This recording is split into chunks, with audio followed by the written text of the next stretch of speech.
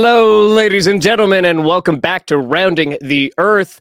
Rounding the Earth is a popular newsletter series published on Substack, written by applied statistician and educator Matthew Crawford. Topics of discussion range from critical analysis of conventional wisdom to Bitcoin and everything in between. And of course, more recently today as well. Holy mackerel. I got stuff playing in the background here. Anyway. Hello, ladies and gentlemen, and welcome back to... Wow, I don't know where this sound is coming from. Hold on, guys. Sorry. I'm being attacked by my own computer. Anyway, our goal is a careful examination of important topics and perspectives shaping the world that too few people talk about.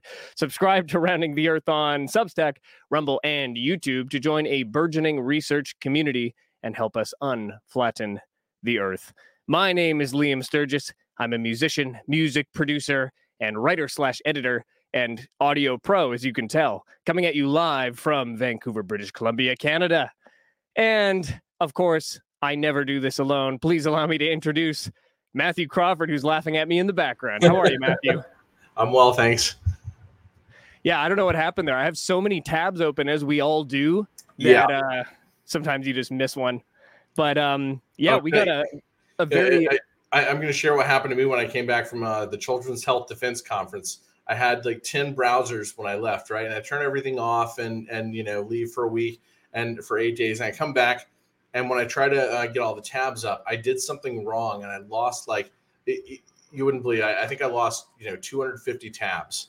Oh my goodness! Open information, stuff that I hadn't documented yet. Stuff it was just it's a mess. I mean, there's so much to pay attention to and learn about in order to cover the breadth of all the topics that are important during the pandemic. Yeah, it's true. It's a lot, and that's why we're doing our best to keep it all straight in our heads, and it's way easier said than done. Well, we've got an exciting show today, so let's jump right into it. We've got 3 guests to introduce. So, ladies and gentlemen, please welcome Marc Girardot, Jonathan J. Couey, and Jessica Rose, who is currently joining us with audio. Welcome, everybody.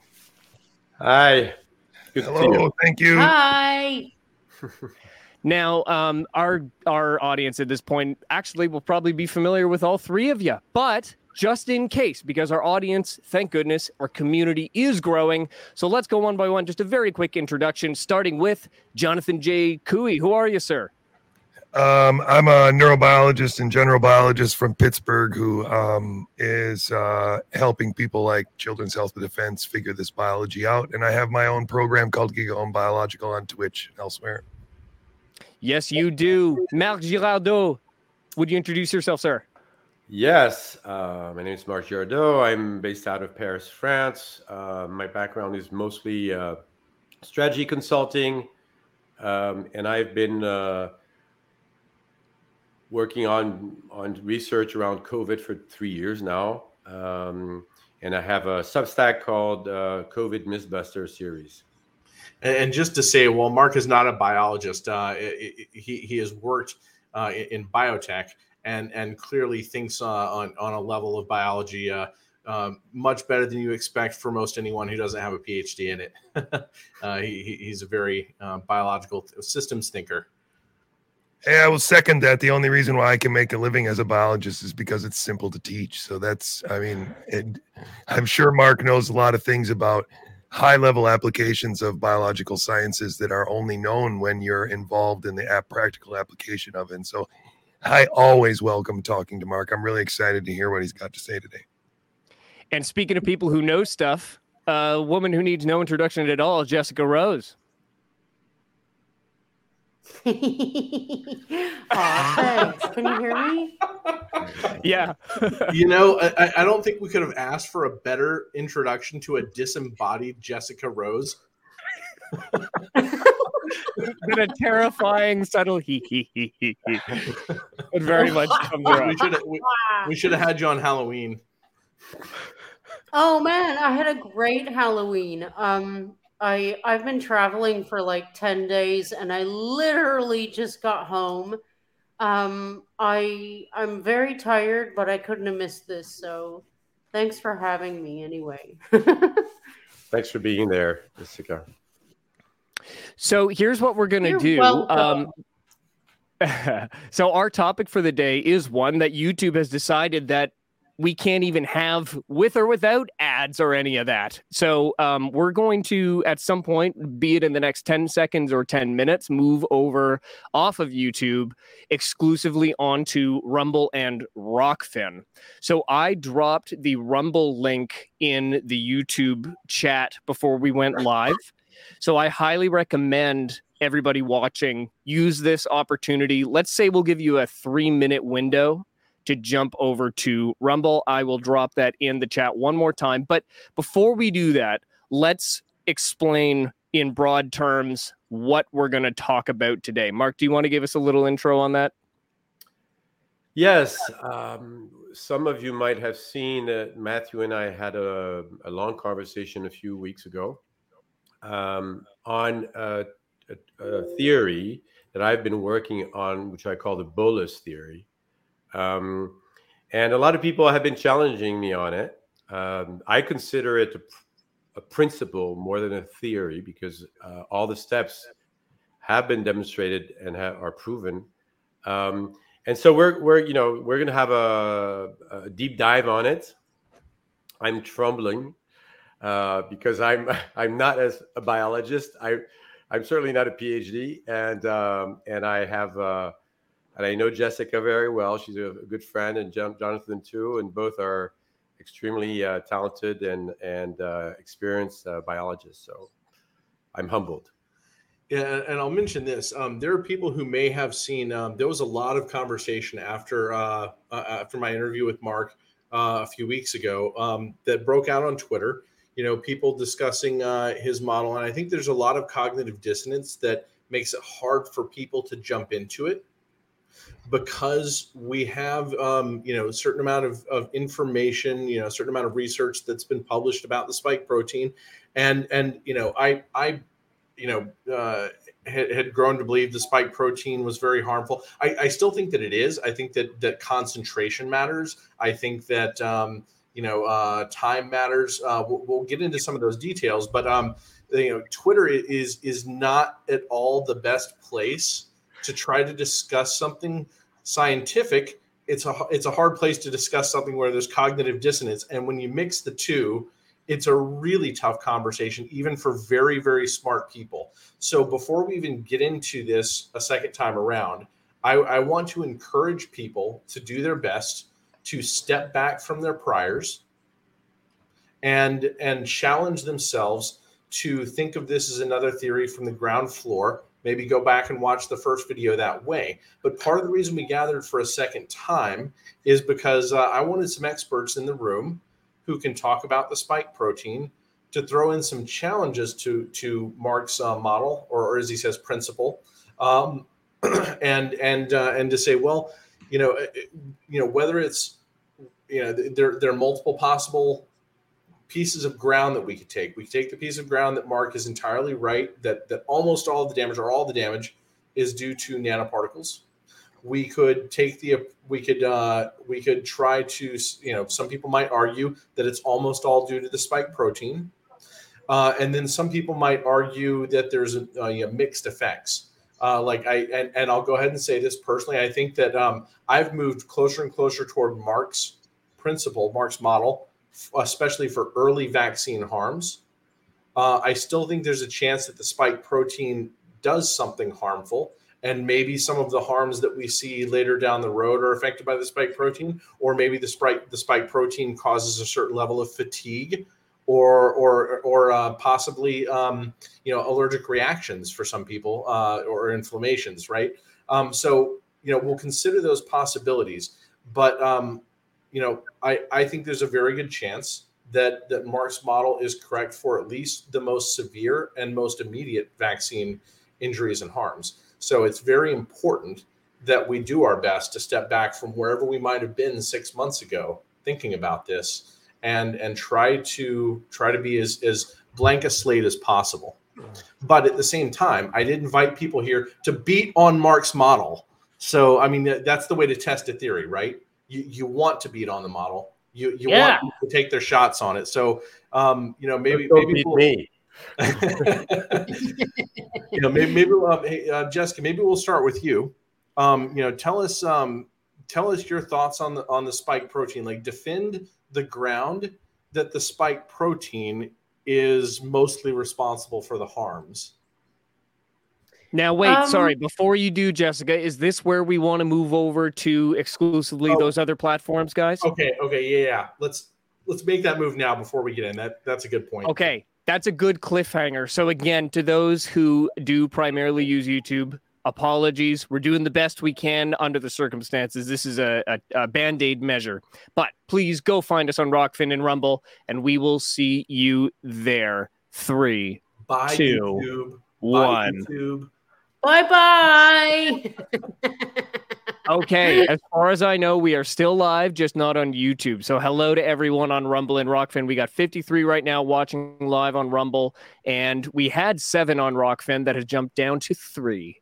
Regardless, here we are. So, Jessica, I interrupted you. Go ahead. No, you did not. Yeah, by the way, I think France just banned Rumble. Am I wrong about that? Yeah, isn't that crazy? They basically, Rumble withdrew due to France's rules. So, France didn't exactly have to lower the hammer.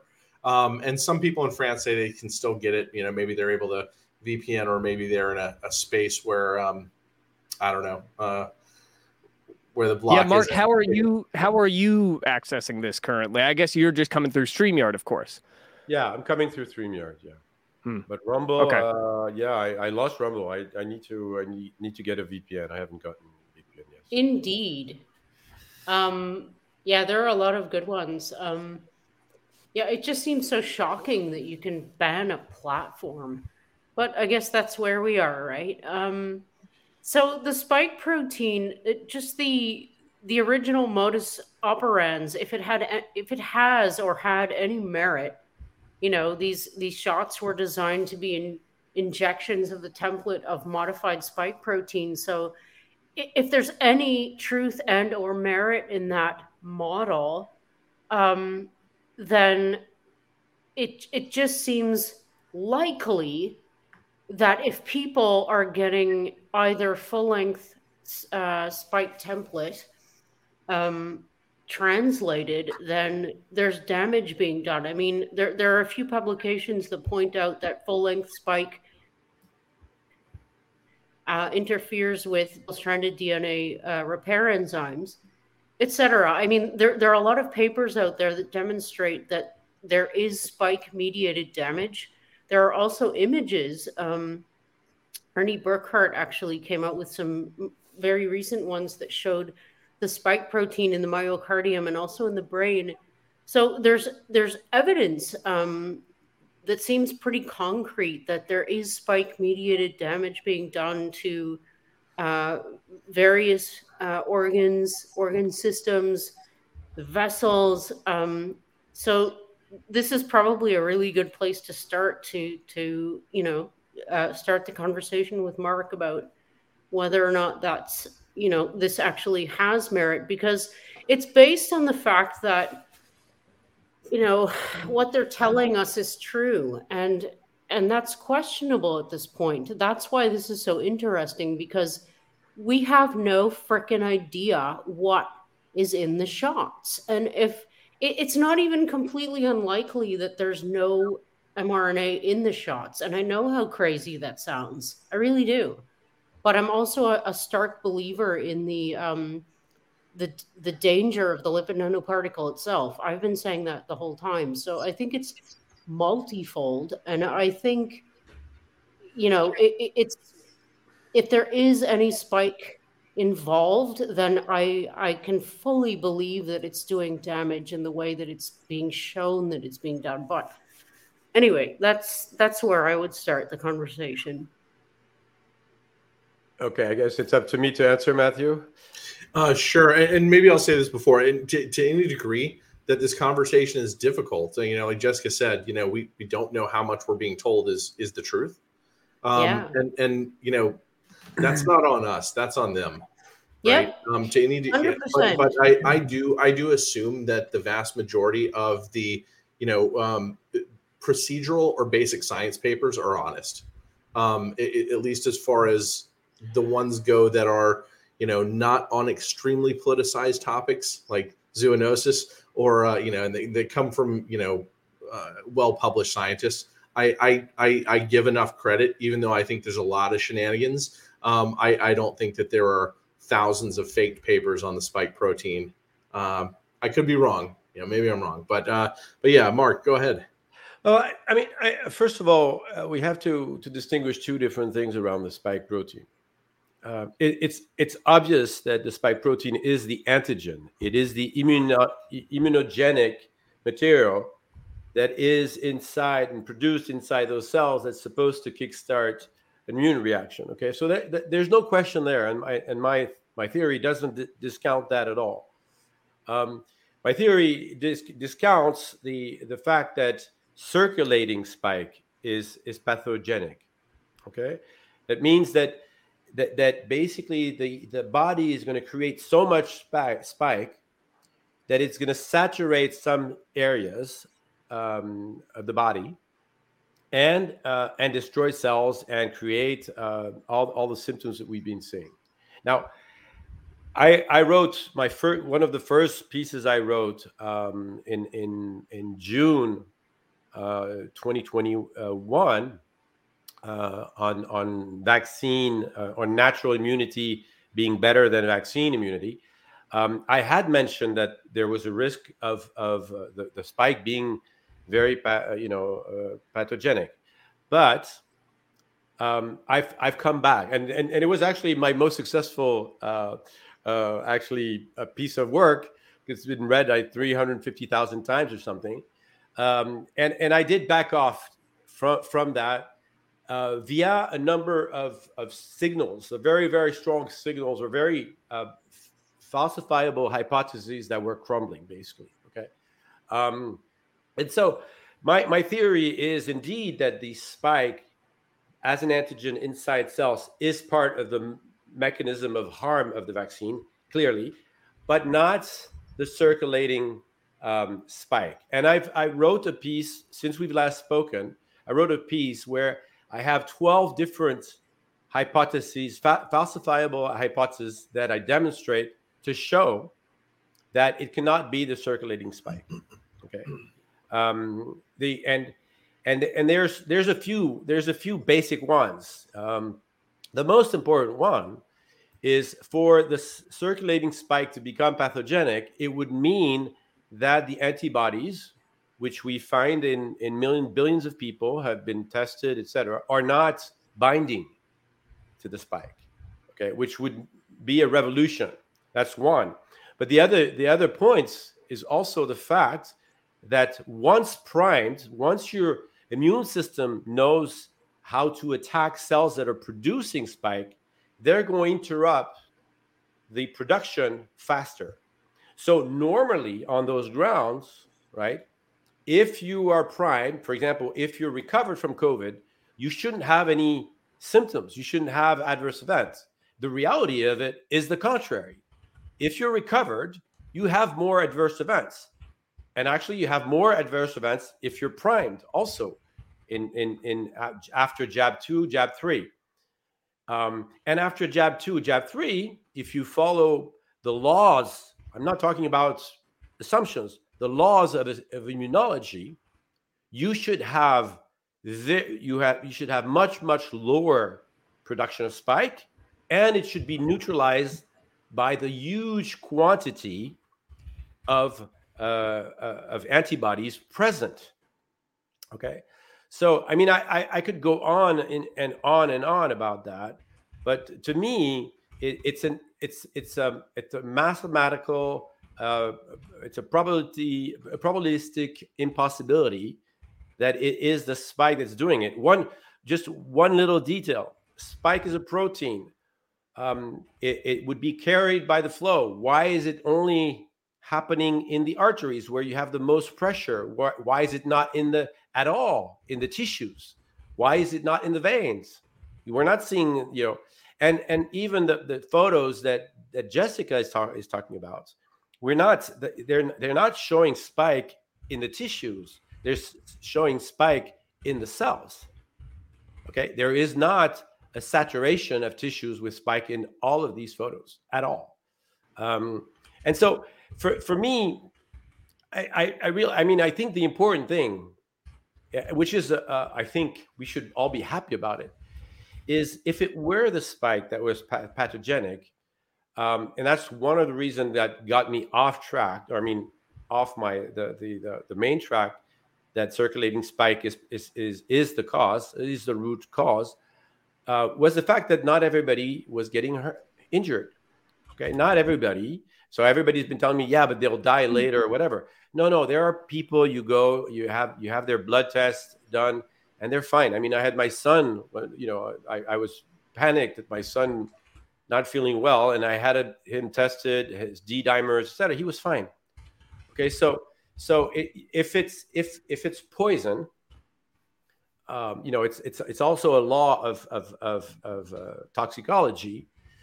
The more you have poison, the more pathogenic. So we know, for example, that the spike peaks at day 5 after injection 1. Well, that's not when we're seeing the most problems, right? We're seeing problems immediately. We're seeing people, having problems 5 months downwards, as Steve Kirsch has been talking about. We're not seeing that. We're not seeing that correlation at all. Normally, you have direct correlation. The symptoms increase when you have more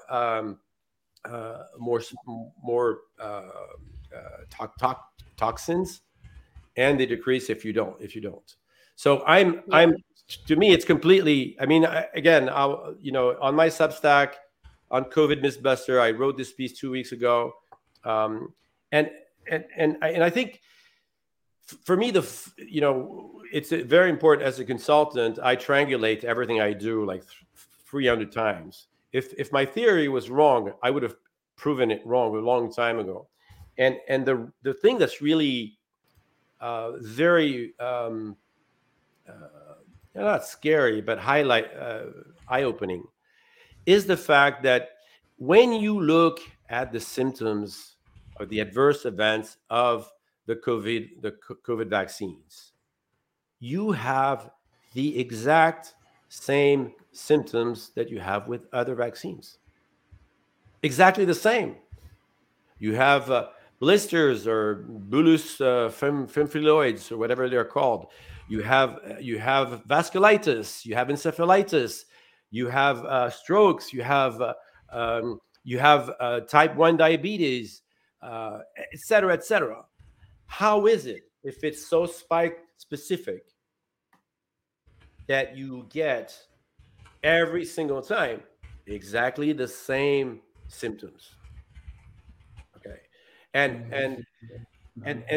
that means that the mechanism of harm is beyond the microbiological aspect of it, the spike aspect of it. Every single vaccine, and it's very interesting. Every time there's been, in the past 30 years, a vaccination campaign that started in a very ambitious way, immediately they stopped them, except for this one, because they went crazy, clearly.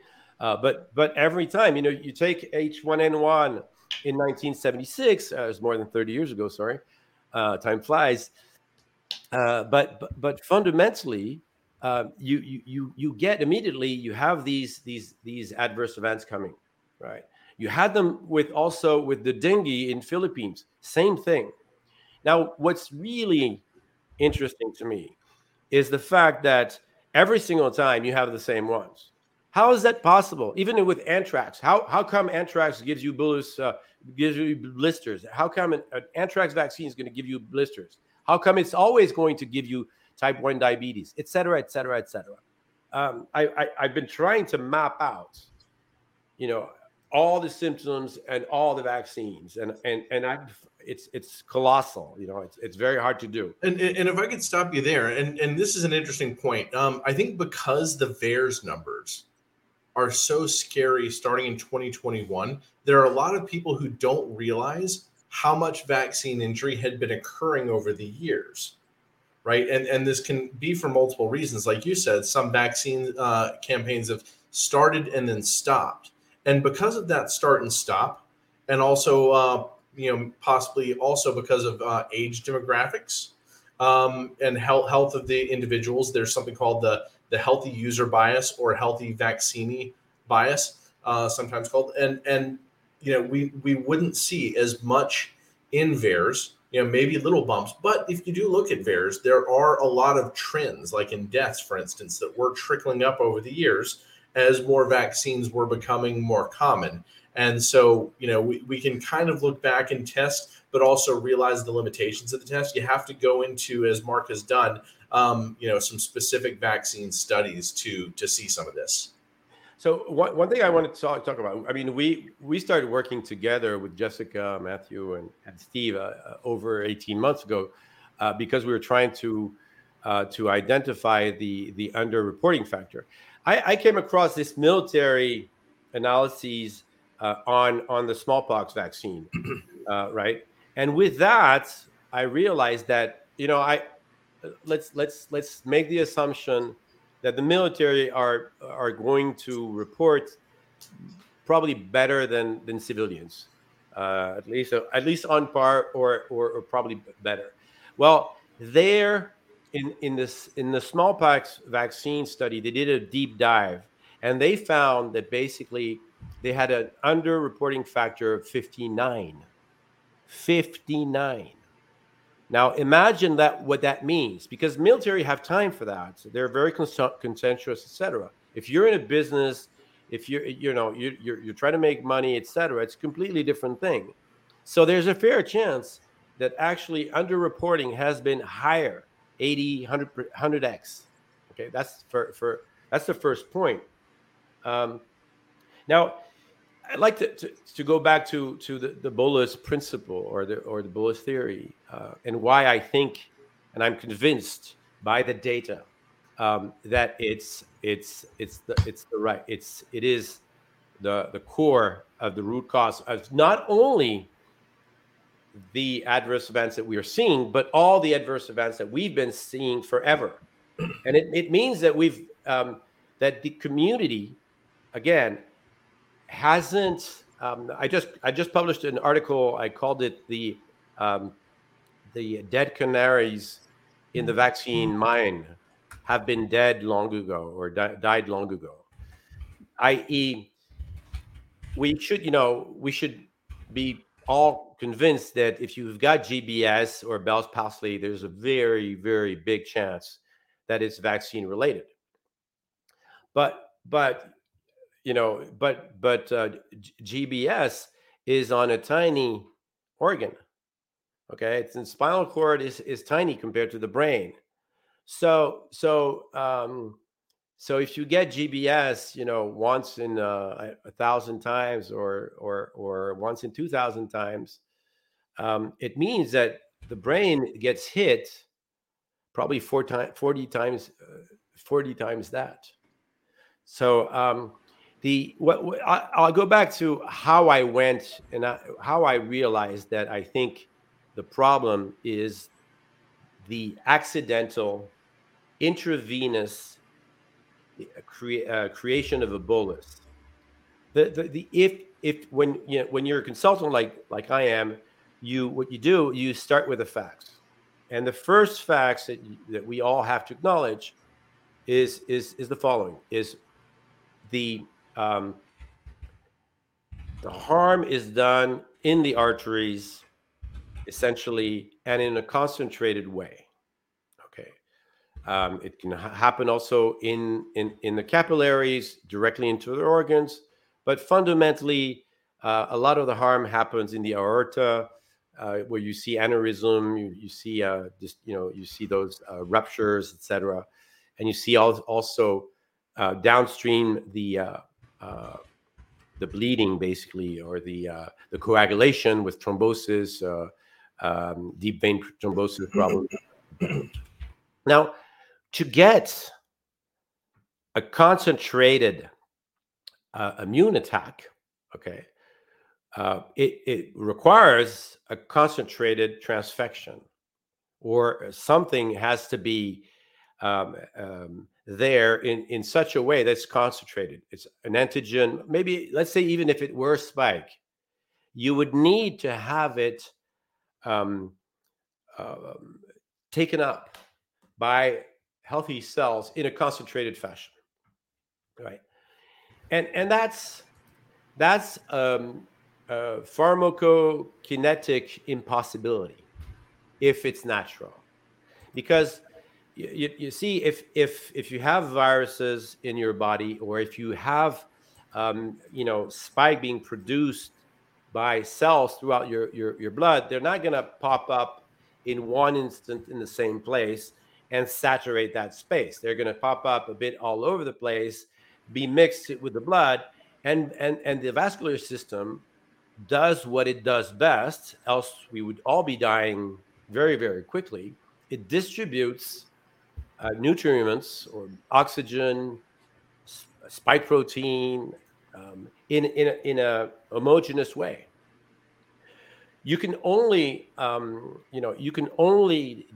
deliver a drug in a concentrated way with an injection, an intravenous injection with a bolus, i.e., with a push on the plunger that extremely rapid. Okay.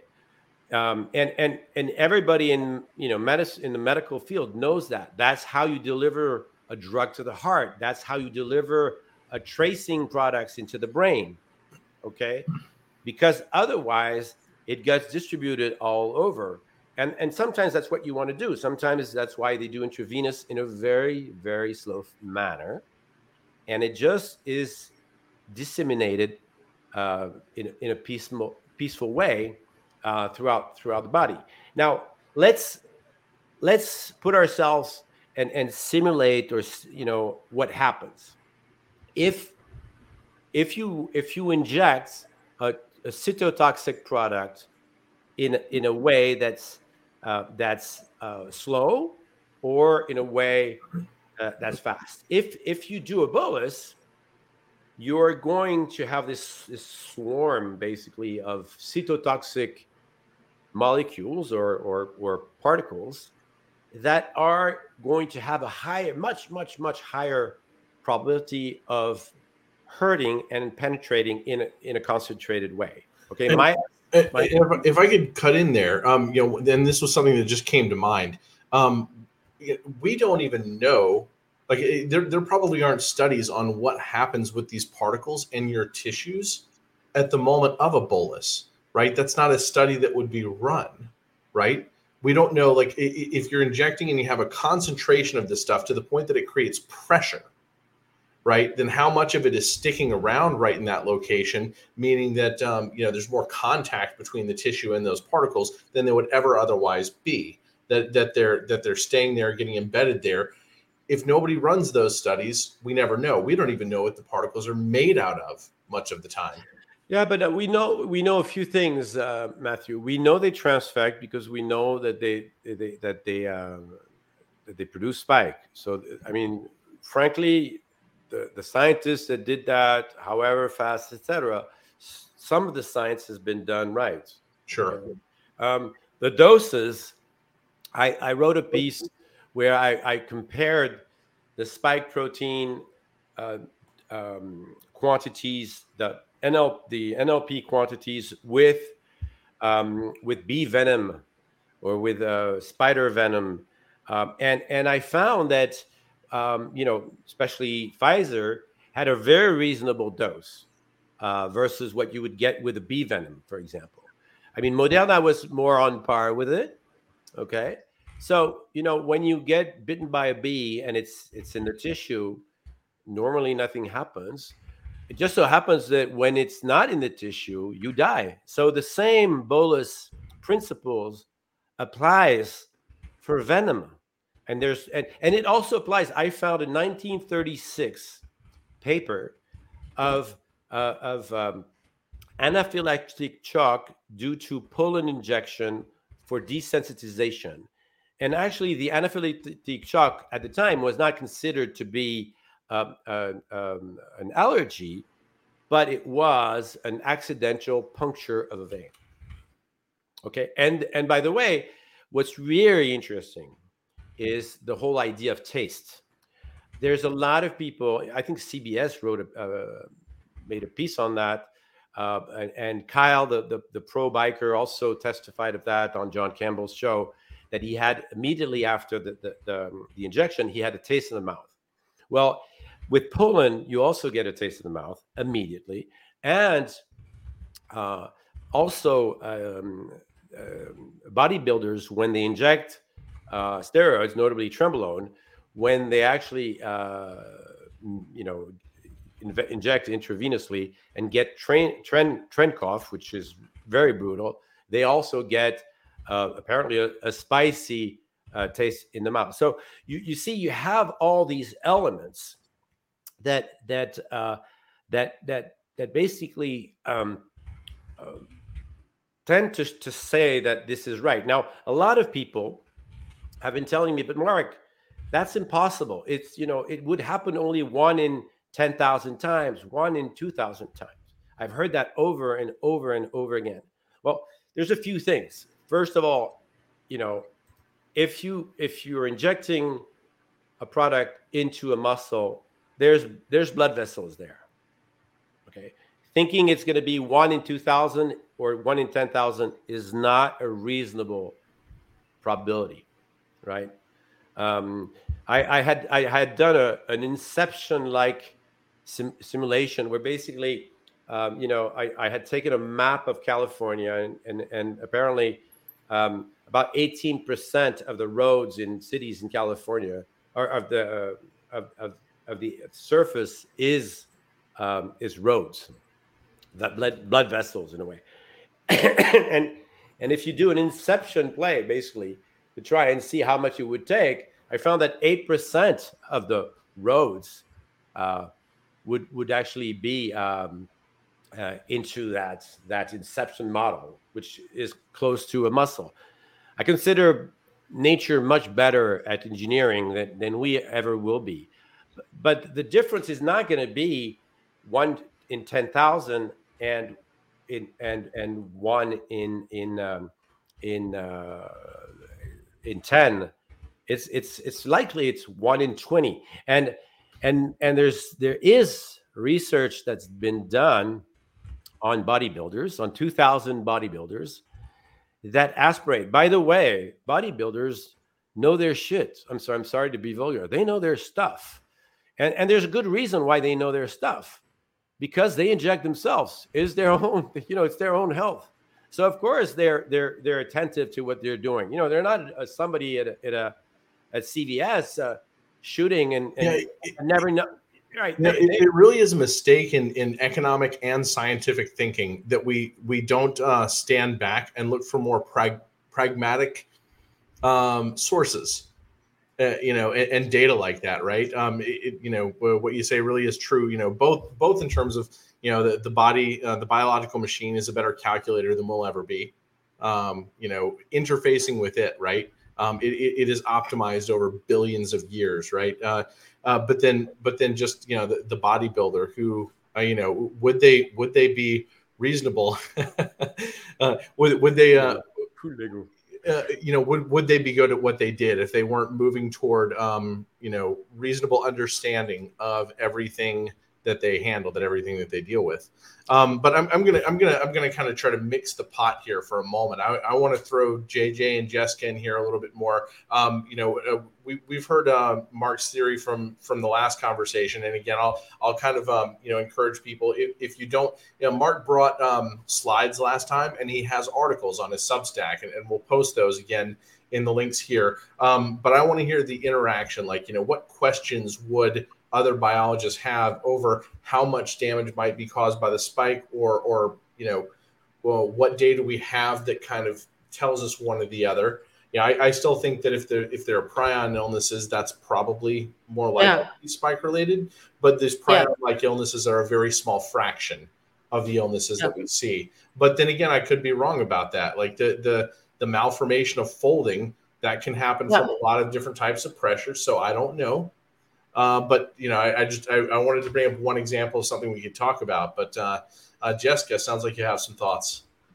Yeah, that's exactly where my mind was going because I'm really profoundly, I suppose, certain that there is some kind of amyloid problem and or prion problem associated with these shots. And if there is, I think it is spike related. There's a few people who would agree with that sentiment. Um, and I also wrote a Substack article about the damage that's potentially done to red blood cells. And I kind of made an analogy to malaria, which is interesting because hydroxychloroquine works both on malaria and on this, in the context of the injections and COVID, which is interesting because the damage done to red blood cells, allegedly does induce the same byproducts, and one of those is the production of amyloids. So I think that it's a really important point to cover, mainly because I don't think we've seen the tip of the iceberg with this yet. I think what we've seen is an indicator for what might be to come, because it seems like the amyloid production, it all boils down to this, this problem that we have where we have no freaking idea what anybody's being injected with. I mean, we don't know what proteins are being translated because we don't know what the templates are. My guess would be that most people are not being injected with full-length spike, if there is spike at all. So they're getting, small proteins, subproteins, which might mean that they're getting these peptides that are associated with amyloid formation, superantigens, etc. So yeah, I don't know if any of that made sense, but I think if you want to talk about evidence of spike, I think the amyloid story is a really good place to focus on. Okay, let me. If I can just hop in, the thing that gets me a lot of times when we have this discussion is that we always start with a certain set of assumptions that it seems like whoever's talking doesn't even realize they're making them, and sometimes we'll declare the assumptions but then move on with the fact that these assumptions are there. And just a great example, just to do it as quickly as possible, is Jessica is saying that the spike could be causing amyloid in some of these people, and we should follow up on that. It could also be interacting with red blood cells. But then in the same part of the interview, she said that probably a lot of people don't even have spike or aren't even making a full spike.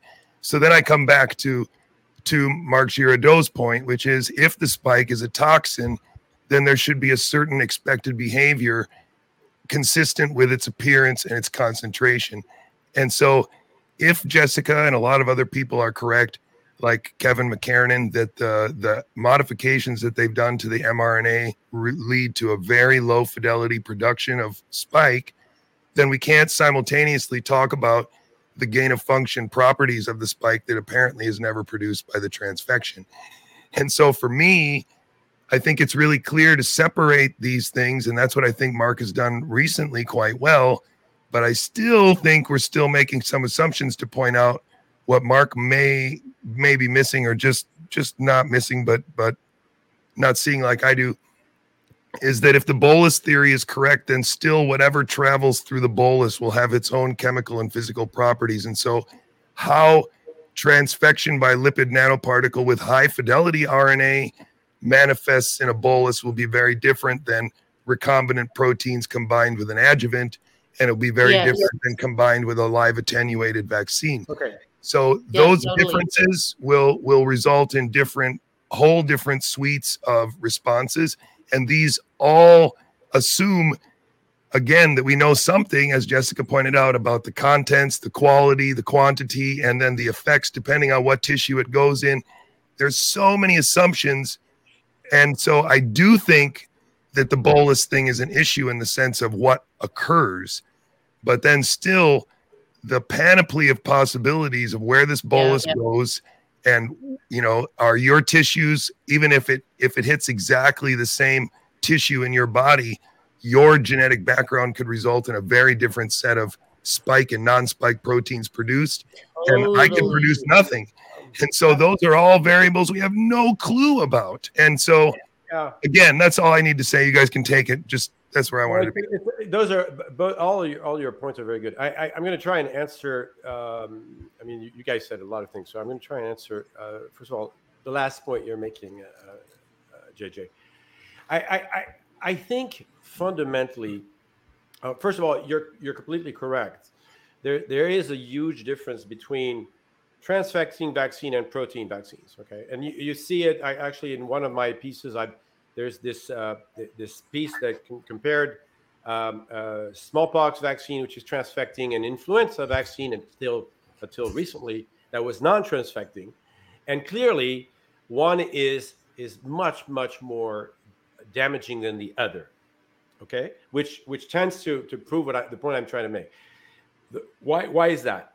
The reason that is because each of those, where I'm taking a higher, I'm on a different altitude than you are, because I'm not a biologist, so I have to stay high.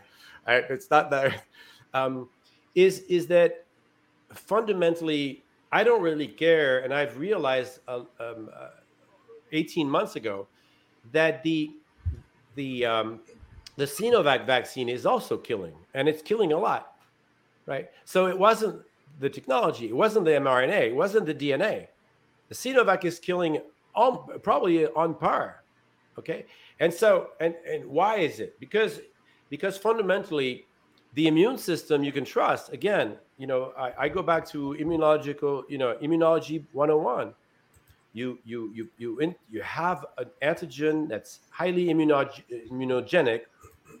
However you installed it, or the uptake and taking has whatever the process has been to insert that antigen, the result will be the same.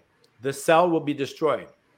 Now, one of the fundamental elements I think that I understood in the bolus principle is the idea that who cares if you have one cell that dies. We have every day. I drink too much alcohol. I'm probably killing way too many cells here and there.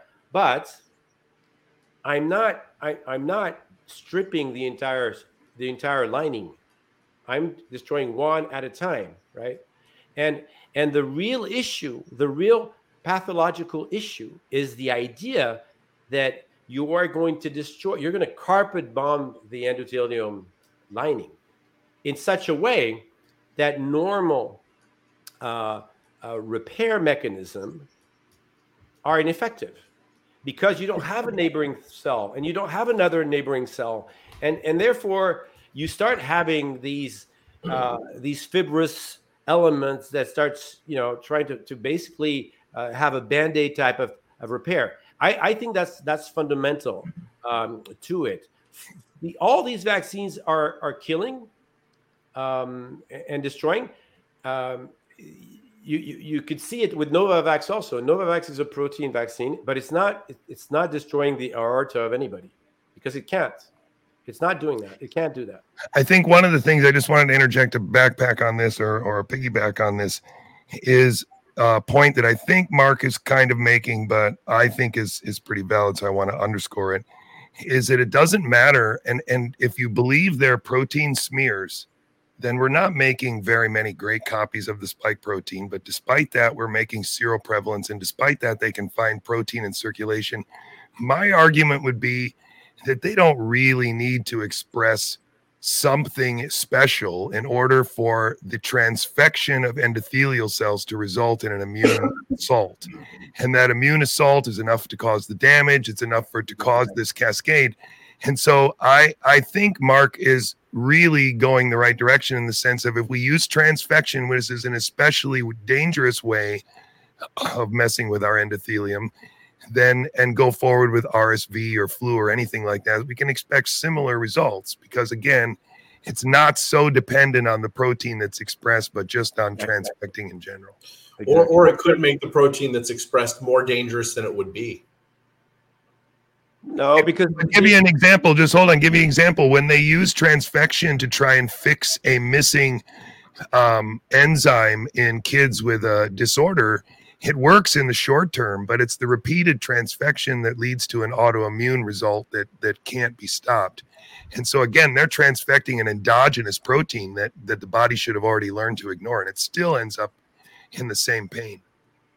I'd like to go back to the amyloid, because here again, I mean, I understand. I love Kevin. I was hoping he would be here.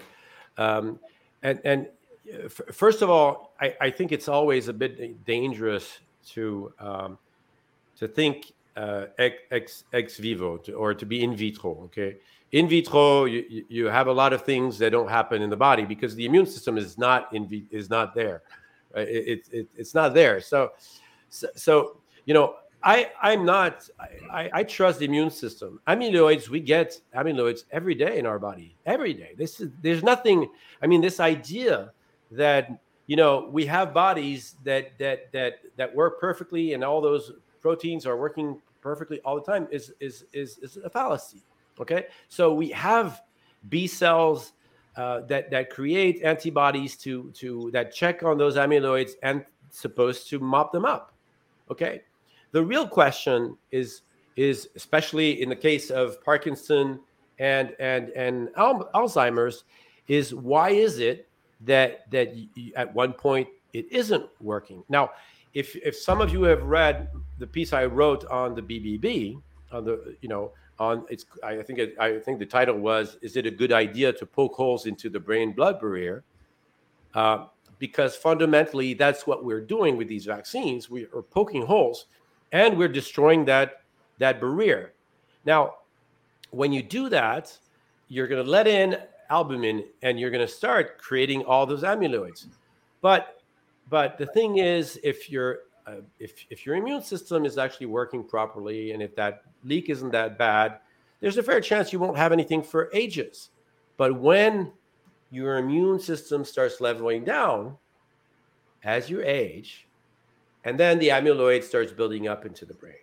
Now, I go and read that piece on the BBB, because the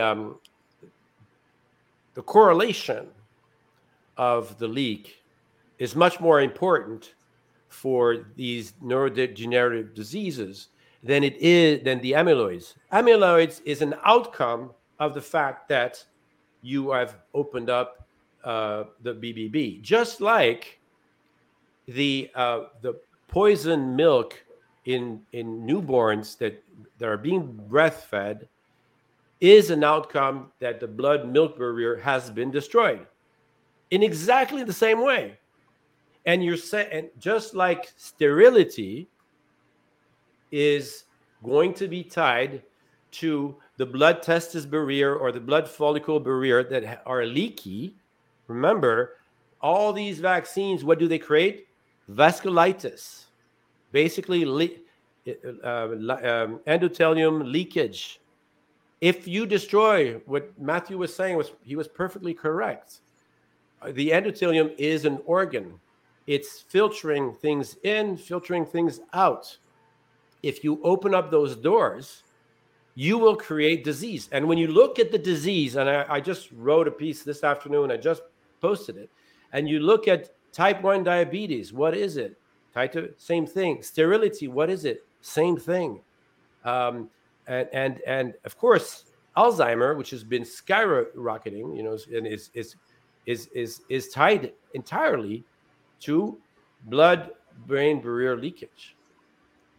Now, unfortunately, I wish I was wrong, sorry. But I think what we've just done is we've increased the level of future people having dementia. I mean, and there's already articles showing dementia acceleration most likely for the elderly, but we've created that into a whole new generation. And if I could throw something out for people who are wondering about the damage and why it would only happen to some people or seem to only happen to some people, I bet that there is a lot of slow damage that's happening, and we may see that in terms of more people with Alzheimer's or other conditions, dementia. But what Marc was just saying about the endothelium being an organ. One thing I try to remind people of from time to time is the largest organ in the human body is the skin. And it sort of takes people by surprise when they hear that, right? Just because it's so thin, but it's got so much surface area, and when you stack it all up, it weighs a lot. It's pounds, right?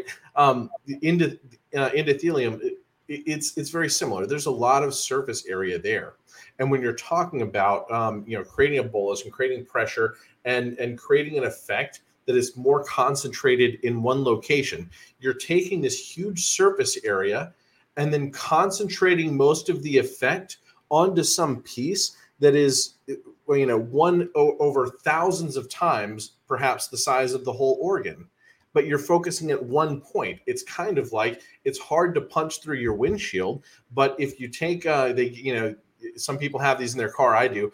You take one little tip, one little point, and you put pressure on that one place, and boom, it shatters by design, right?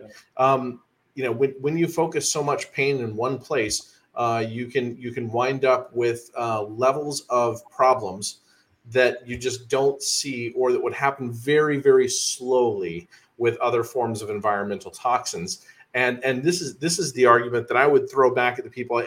Some people, Marc, were cutting off your argument from the beginning because you had this idea of like how much of different toxins might be going in the body, and people are saying, oh, but toxins are harmful not due to just the amount, which is true. But the thing that they're not doing then is going back and doing that other piece, which is the amount of surface area that's involved in the application of the toxin, and seeing that when it's concentrated in one place, it can just really cause disaster. And I think this is like that part right there. Thinking about the surface area shrinking, and that's the denominator in your calculation, in a sense, right? Pain per location, harm per location. And the fraction explodes when the denominator gets small. I did calculate. I mean, I did the calculation of the how many NLPs are being presented on the surface of the linings. Basically, I calculated number of endothelial cells and how many NLPs are actually facing that cell at any moment in time.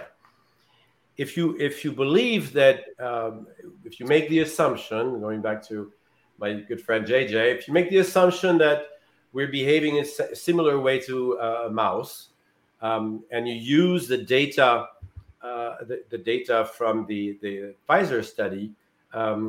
The reality is, at any one point, you rarely have more than 4% of the surface that can actually be transfected, right? So the chances of doing this stripping that I was telling JJ a minute ago are it's impossible, right? You will have this. I call it the bulletproof vest effect that you were describing. The fact that it's spread across. Now, and that's the reason when you do this calculation, you clearly understand that can't be a problem. I mean, obviously you're fooling around with the endothelium, which is a real philosophical problem in terms of the vaccine technology that we'll have to think about.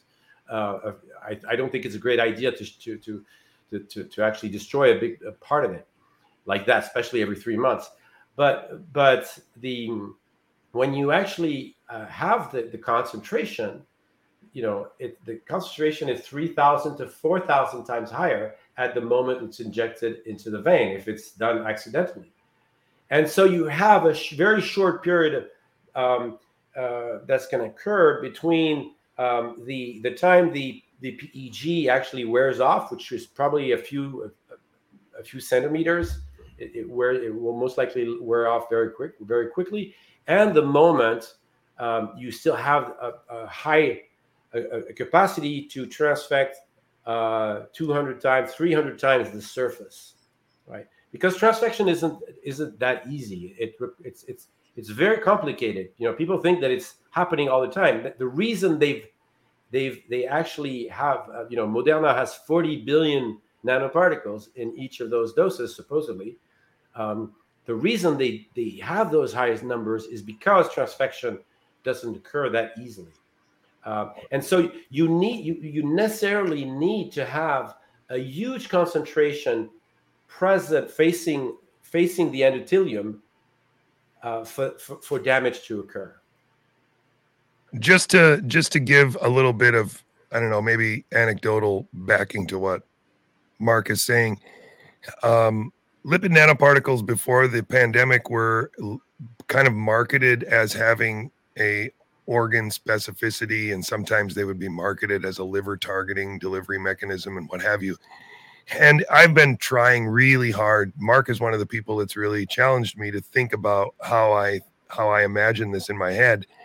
And one of the things that came to mind as I've been thinking and preparing for this talk is the idea that if the lipid nanoparticle goes through the liver and the liver does what it's supposed to do, it's just going to clean it out like any other toxin. And so that might also explain why none of these, or very few of these events involve the liver. There's no, I don't know that, but liver failure is not as often as myocarditis. Liver failure is not as often as some of this clotting and that kind of thing. And that could be because, as Marc has pointed out, transfection is hard. And when it goes through the liver, it doesn't manage to transfect anything. It just gets cleared. And so, again, if he's correct about this, then we really need to think about, are there vulnerabilities? Are there people with certain conditions where transfection becomes easier? This kind of thing could be somewhat at play as well. But I really think it's important to note that liver thing. That's a great point. That makes me think about the physics of the bolus, right? And it took me a few times hearing bolus to like actually have the right model in my head. When this ball wells up, it's not just that it moves forward, like there's a quick outlet or something like that. When you stretch a balloon, right? How long is it going to take for that thing to sort of work itself out to conform toward the rest of the circulatory system? It is moving into a system that is already flowing in equilibrium. That's actually not going to happen immediately. It's going to take time. And so, what you said about things moving quickly through the liver is designed for things to pass through it and to be filtered, right? And the fact that you don't see the harm there, but you do see it in other places, that itself is sort of an indirect, that's very good indirect evidence of Marc's theory. Yeah, I mean, I do. I mean, most of the damage is actually in the endothelium. So indeed, we know we know in the muscle it doesn't transfect that much, because 80% of it in 2 days, 80% of it escapes it. So it stayed for 2 days into a muscle, and it didn't transfect. So we know that in tissue transfection is actually fairly low. And so when it gets to those, that's one of the reasons I had created this map of the biodistribution, and everybody was focusing on the liver, the spleen, etc. But then I realized that you had different categories. You have 4 different categories of organs. You have organs that are receptacles, like the liver, like Jonathan was saying. Nothing's happening there. You have organs that are actually escaping, like outside, like the skin, the mucus, where basically it's the NLPs are just going outside. They're just being being delivered outside, and they're not hurting anybody. And then there's muscles and stuff like that where they have mini receptacles, but nothing's happening there. And then you have all these organs that have very, very tight blood tissue barriers, where you hardly have any of the NLPs that are getting in. And so that's one of the reasons I looked into the brain, because I knew that the data I was getting, which was I think 0.02% after 2 hours or something like that, was the peak, if I recall well. Was most likely transfection, and the rest wasn't. At least it was the level of it. And so I was more concerned. I'm much more concerned as the damage that's done to the brain, because the brain if you consider the brain as the brain is smaller than some other organs, so it's not hit as much as the intestines or the liver, but I think the weight is similar to the liver, but it's still getting hit, and it's the one thing we it doesn't. It looks like the blood-brain barrier is harder to repair than possibly others. The other one big element I realized this afternoon is the weight of the bone marrow is very big. It's like 2.5 kilos, 3 kilos. That means the bone marrow is hit in a big way, which could explain some illnesses. I know somebody's talking about leukemias, but also vaccine acquired immune deficiency, shingles. All of that thing is likely related to bone marrow being hit. Hey, I'm going to take off really quick, Marc, but thank you very much for letting me interject. I think it's a really good Substack article, and you really got me thinking about the separate issues of transfection versus the actual toxic properties of the spike or not. I really appreciate it. Thanks, JJ. Look forward to seeing you at Panda. Yes, see you soon. And it sounds like Jessica's taken off now. She joined us after coming back from Europe with no sleep for a couple of days. So we just appreciate having her time. She's still disembodied in here. Yeah, I would also like to say thank you, and I love all you guys, and we really need to do this again, because I can literally hear the public going, "This is so cool. I want to hear more about this." And I want these guys to talk about all these other things. So if there's any way we can gather questions from the public, Liam, I don't know if there's a way to do that, but yeah, Marc. I've been marking down everything, and I was just thinking about a way to respond to what we have and then have that maybe inform whatever we bring forward in our next conversation. Yeah, this is an interesting thought. Marc, maybe you could put out a Substack that is ask your questions here. Get a list of questions. I'd be willing to republish it on my Substack. I'm guessing Jessica would. I have. Yeah, me too. I have on my Substacks. I have hundreds of questions every Well, perhaps if we do this again, if the goal is to get as many people thinking about this, so that more people are working on the problem, seeing your model, at least as a possibility, though I lean toward it personally. But maybe something like a slideshow that is like a Q&A, people Nice. said this. Here's the thought. Like I said, you laid out the doses of the toxins, which is an imperfect argument on its own, but it was there to sort of create the sense of the argument. But then people say, well, that's ridiculous. If it's uranium, then you can have but then you can answer that, right? And there is an answer to it. So maybe doing maybe collectively we can do this. This the work better than anyone, so you're going to be able to make these slides better than quicker than the rest of us. So, but maybe something that is like a Q&A slideshow. Okay. Maybe like 6 or 8 weeks from now. What do you guys think? I'm in. Oh, that's long. Yeah, sure. Yeah, I've taken note of everything that's come in on both Rockfin and Rumble. So I will make sure to those listening, I'll make sure that your questions are accounted for. Awesome. Thanks, Leon. Thanks so much. Well, then maybe we can move toward wrapping up for the moment. Marc, what do you have things that you want to say or that would bring together points that were made today while discussing the possibility? I still think that there is some possibility of spike causing harm, but that I don't really think that it conflicts with your theory, that your theory does cover most of the damage.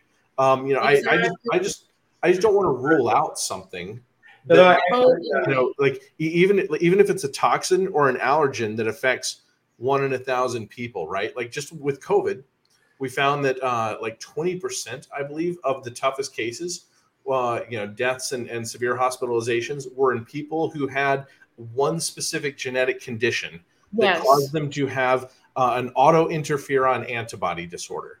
And that's a disorder found in. But that's exactly it, Matthew, because these are the statistics. 100% agree. These are the statistics. So this is like precisely how we have to approach the problem. I couldn't agree more. And the belief in the spike being a problem absolutely doesn't discount this theory at all. That's what I love about it. It's like, and I truly believe it's a multifaceted thing. So, and not only that, but it's in our interest as curious people to approach the problem from many different points of view. Like, don't discount anything at this point because we really don't have enough information. Like, that's how I feel about it. And it may and just like we know that polyethylene glycol, some people have reactions to that, right? Yep. What we may find is that 80% of the harms fit Marc's model. 12% of them fit, polyethylene glycol. 6% of them fit the spike, right? Like I want to say that, Marc, just because I discourage you from completely discounting everything else, right? No, I'm not discounting. I mean, there's a lot of homologies that could actually do autoimmune disease long term. There's different things, but I do believe that I'm not taking anybody sick, right? Anybody who's sick is a different beast. The immune system reacts, etc. But what we've seen with the adverse events is that it's not hitting people who are specifically sick, or it's hitting everybody. It's actually hitting young men who are in perfect shape, and so don't have immune problems. It's hitting them worse. Yeah, exactly. Actually, I had, interestingly enough, that was also the case for another vaccine in the military in the U.S. So it is which is most likely related to muscular mass and having higher vascularization. At least that's the way I align it with the model. I'm going to stop you right there because you brought up the military data multiple times, and this is and every time you do, I'm like tensing up in frustration. And here's why is because I did so much work trying to sort out the military health database stuff, and found that it seemed like everybody from both sides, really from all directions, were doing their best to make it hard to ever use that database again. And they're replacing that database now with a new system, which will cut us off from that information. But the majority of the best studies, like if they're 20 good studies on like things like myocarditis after vaccination, are done within the military. And a lot of people don't know this. And it's because we have this relatively homogenous pool of a lot of the healthiest people in the world, and we get to see certain things that happen in great granularity and great detail. And so that Marc has reached into that pool of data is a really productive thing, helping establish this model. But we may not ever have that information again. Those were old. I mean, those reports I'm talking about are 7 years old. I think 2015 or something. And people should wonder how intentional this is, that's being cut off from the world. No, but I mean, I don't know how to conclude. I mean, I would anybody who want to read my stuff, there's a lot of articles. Then we'll just stop there for now, and we'll just say, we're going to try to organize again a third discussion on this, and we're doing each one of these a little bit differently, right? We'll try to make. I think the last one was great for people who hadn't experienced Marc's model. Here we have some Q&A. I did want to get at least like one slightly more hostile person in here, but I couldn't get somebody who wanted to stand the pressure, I guess, of being in the room discussing it. And it, it sounds like JJ pretty much agrees with your model.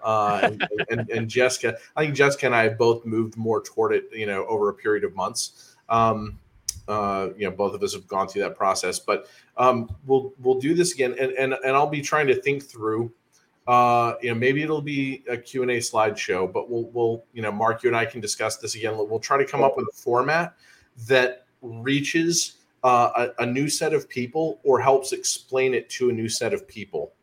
Okay. So that we give as many people as possible a chance to reconsider the model. Yeah. And this here is your Substack, if I'm not mistaken. This is the blood-brain barrier article that you mentioned, but this is covidmythbuster.substack.com. I had put the link in the chat earlier when this article came up. Everyone go subscribe. I have subscribed on my other email, just to be clear, and I'll subscribe on this one as well, because we all don't get enough Substack notifications. But tremendously worthwhile. You don't want to miss this stuff. Is there anywhere else, Mark, that people can find you in addition to the Substack and the previous chat that you did with Matthew? No. I mean, most of the stuff is on Substack now. There's over 30 different articles. It's a journey since Matthew and I and Jessica met 18 months ago. I've been progressively pulling and investigating what we're being seeing and try to figure out what was happening. So if people want to understand, it's all there. The last one is a bit scary. It's on the fact that we haven't listened to as a community. We haven't listened to what was happening. Consciously or unconsciously, I try to be. I think most people are not corrupt. Maybe they're corrupt in their heads, but we haven't been listening. If you want to see something that's very impressive, there's a chart lower on this article where basically from that military benchmark on the smallpox vaccine much later, go down. It's a way I proxied again. Continue again. I proxied the okay, here it is. That's it. That's the one. I don't know if you can see it. Basically, what this is the based on the myocarditis numbers and the weight, I've recalculated how dangerous the vaccine is for different types of illnesses. So you have the retina is very, very small. So you have a 1 out of 100,000 of a clinical adverse events. You see GBS is 1 in 1,700. So it's fairly rare because of that. But then when you get to female reproduction system, it's 1 in 300. We're talking serious adverse events. We're not talking subclinical.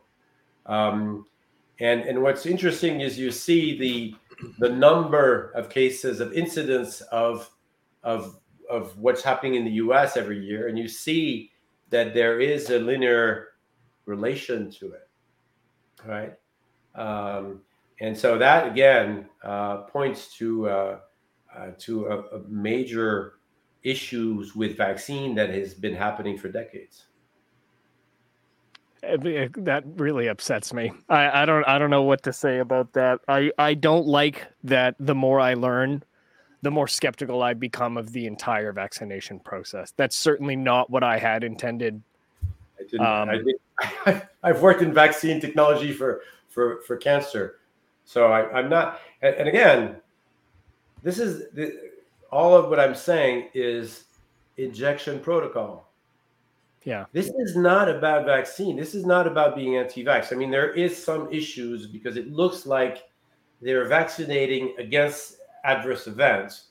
So what we've been seeing, this mix between vaccine accidents and virus supposedly symptoms, right? We've seen a lot in the past 3 years.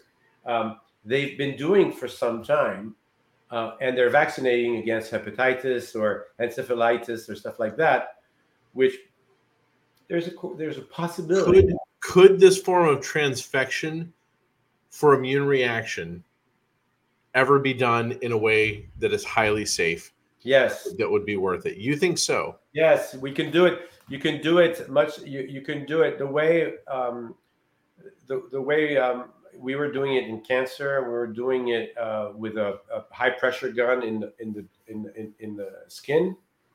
There's more. There are many more dendritic cells there than there is in the in concentrated. So first of all, you wouldn't get the bolus, but you also get much more effectiveness because of that.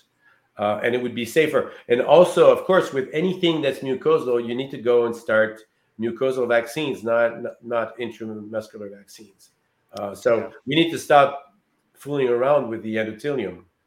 But we also need to, I mean, what really drives me crazy is that this we could have implemented 18 months ago. I mean, it was visible that we were having an accident, and they became obsessed with delivering the vaccines and not looking at the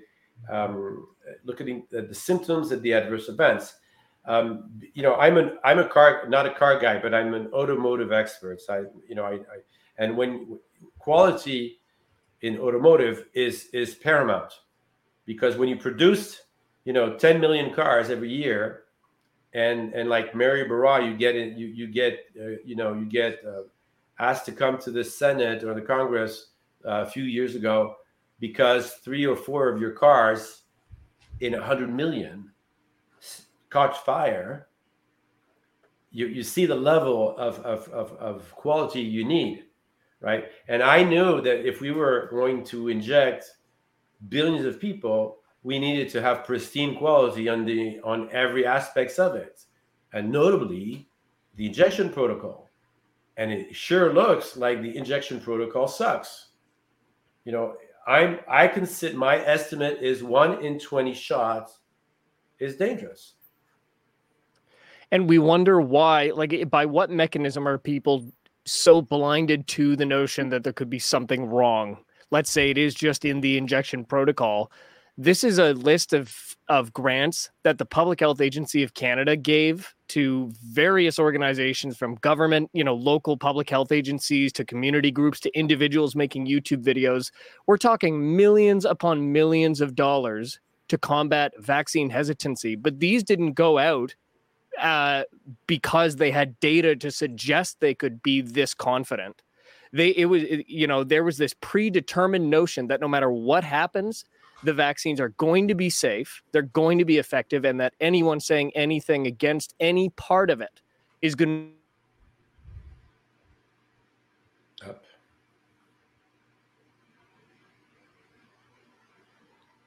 to this ridiculous psychological barrier that money just reinforces in most cases.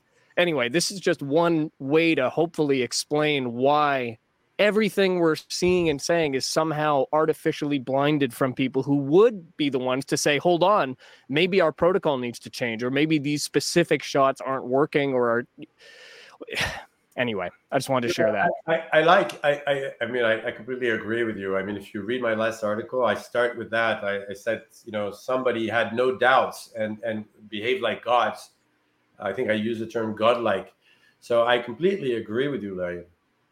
What is even worse is the hubris of our generation, because older doctors knew about what I'm talking about. I mean, maybe they didn't do the slow injection, but they certainly did the aspiration to avoid most of the severe adverse events, and so in the past 30 years. Somewhere along the lines, they decided, let's not aspirate. The kids are going to cry, whatever. It's painful for them. Let's get rid of a very important step in a procedure. And clearly, as in the auto space, that's one thing you do is root cause analysis, especially Six Sigma type of thing, and Toyota's approaches to things, and clearly here, we would have put 3 or 5 engineers from Toyota, they would have solved this in no time. You just need to ask the right questions, right, very quickly. I was at Panda, I think January 15th, 2021. I was saying we need to stop this. Something's wrong. I didn't know what was wrong, but I knew something was wrong. That doesn't need to mean that you're anti-vax. It means that we need to fix something. And we haven't been fixing this for most likely for 20 or 30 years. And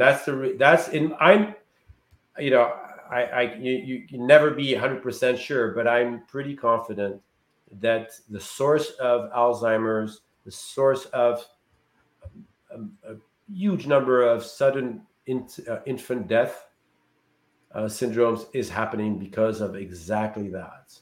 So we just need to get the word out that, you want to get your vaccine, not a problem, but please make sure that they inject you properly, aspirate, check if there's blood, and even if there's no blood, inject very, very slowly.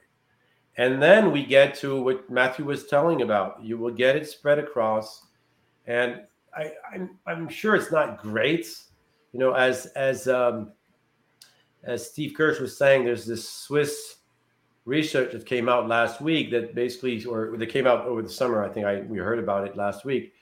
That said that everybody's being hurt, and at a small level. And I think what's actually happening, Matthew, is actually a bolus is being created intramuscularly.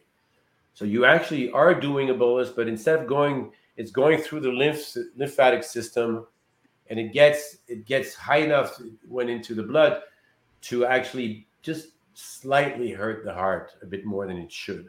So again, the bolus is probably the reason for that. It's crazy. I mean, it's common sense. There's nothing very complicated in what I'm talking about. That's why I was able to do it. Well, and as Matthew's suggesting, we've got a lot more to revisit, to explore, to try to reconcile, and we're going to put that together into some format. To sign off, just to show you guys that I've copied over the entire chat from both Rumble and Rockfin, and I'm going to be organizing the questions and comments, and there's a few areas of further research that I need to do. And so there you go. Now, just as we wrap up here, just a reminder that we're now on Locals, and that is where we're going to be directing a lot of our community action, including what we talked about today. And as further questions come up, I'm going to create, whether it's on this post here or a separate post that'll be pinned, a place for you, the viewers, the community members, to come and place your questions that maybe didn't get asked today, and then that'll be part of our process. And you don't have to pay, but you can sign up as a free member, or you can get a free month using this promo code that I've dropped into the chat, and become a supporting member. You can choose whether or not to continue doing so after the free month. And there's going to be some exclusive fun stuff there. Matthew, and I don't even know how that's done, but I want to get on tonight and cover some election results. For at least, I don't know, 90 minutes, a couple hours or something. We'll see what's comedy gold out there as we examine the candidates, some of whom can string together a complete sentence and some of whom can't.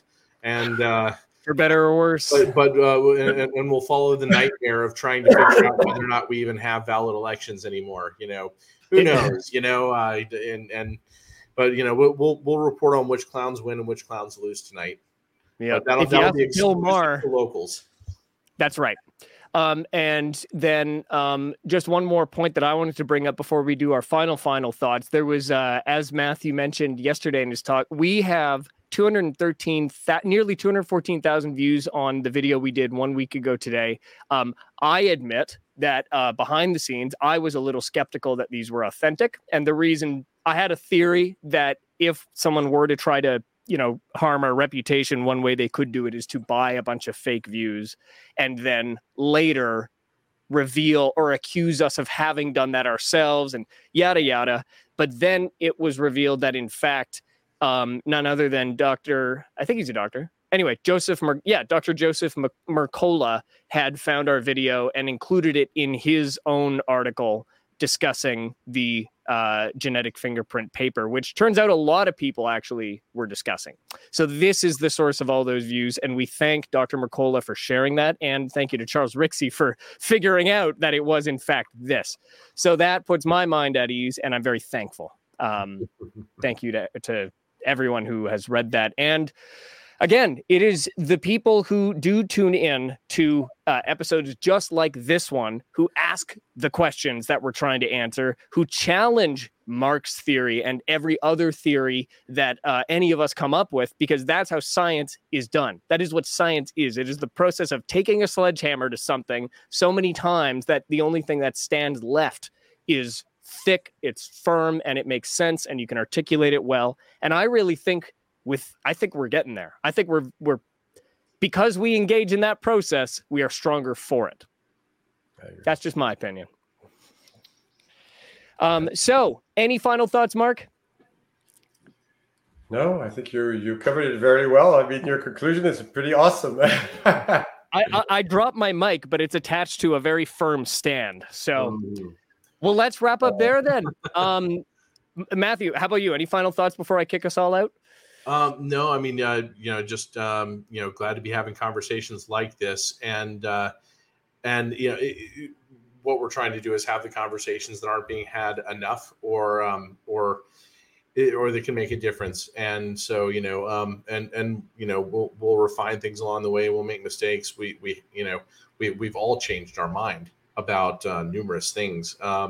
So people should keep their minds open and assume that they haven't gotten everything right, even if they think they've solved a mystery or two. Sometimes we have, but when there's so much complexity and authorities are so bent on releasing so little information about certain topics, it will take time for smart people to debate with each other, and for the best theories to rise to the top, the best models to rise to the top. So, that's what we're engaging in. Agreed. And don't forget, guys, you can subscribe to Marc's Substack for free, but if you can, obviously consider supporting him there as well and buy a paid subscription. Yeah, and when do you want to jump on for election results tonight? I'm pretty open. Look, the reality is every state that is in any way close to maybe going Democrat has signaled they won't have results tonight. So we have to, I think, go in with the expectation we're going to have yet another really good conversation, maybe get some initial results. I do think we're going to know if Republicans have taken, some key things. So my point is, I'm open to basically any time, but you and I talk and we'll announce what we decide on. And maybe we'll start at something like 6 p.m. Eastern or such, and we don't know how long we're going to do this. We've never filmed from locals, so this is a little bit of a technical experiment too. So if we start late, forgive us, but I'm going to try to jump in there at 6 p.m. Eastern time. So, but we'll see. Yeah, I'll text you. I'll text you my timing for that evening. But thank you so much, guys. This is going to be a lot of fun. RoundingTheEarth.locals.com. I have been Liam Sturgis. You have been watching Rounding the Earth. Thank you for being part of the community. We do have some folks who do push back on the concept of unflattening the earth, but I'm going to stick to it. Let's unflatten the earth together. And good night, ladies and gentlemen.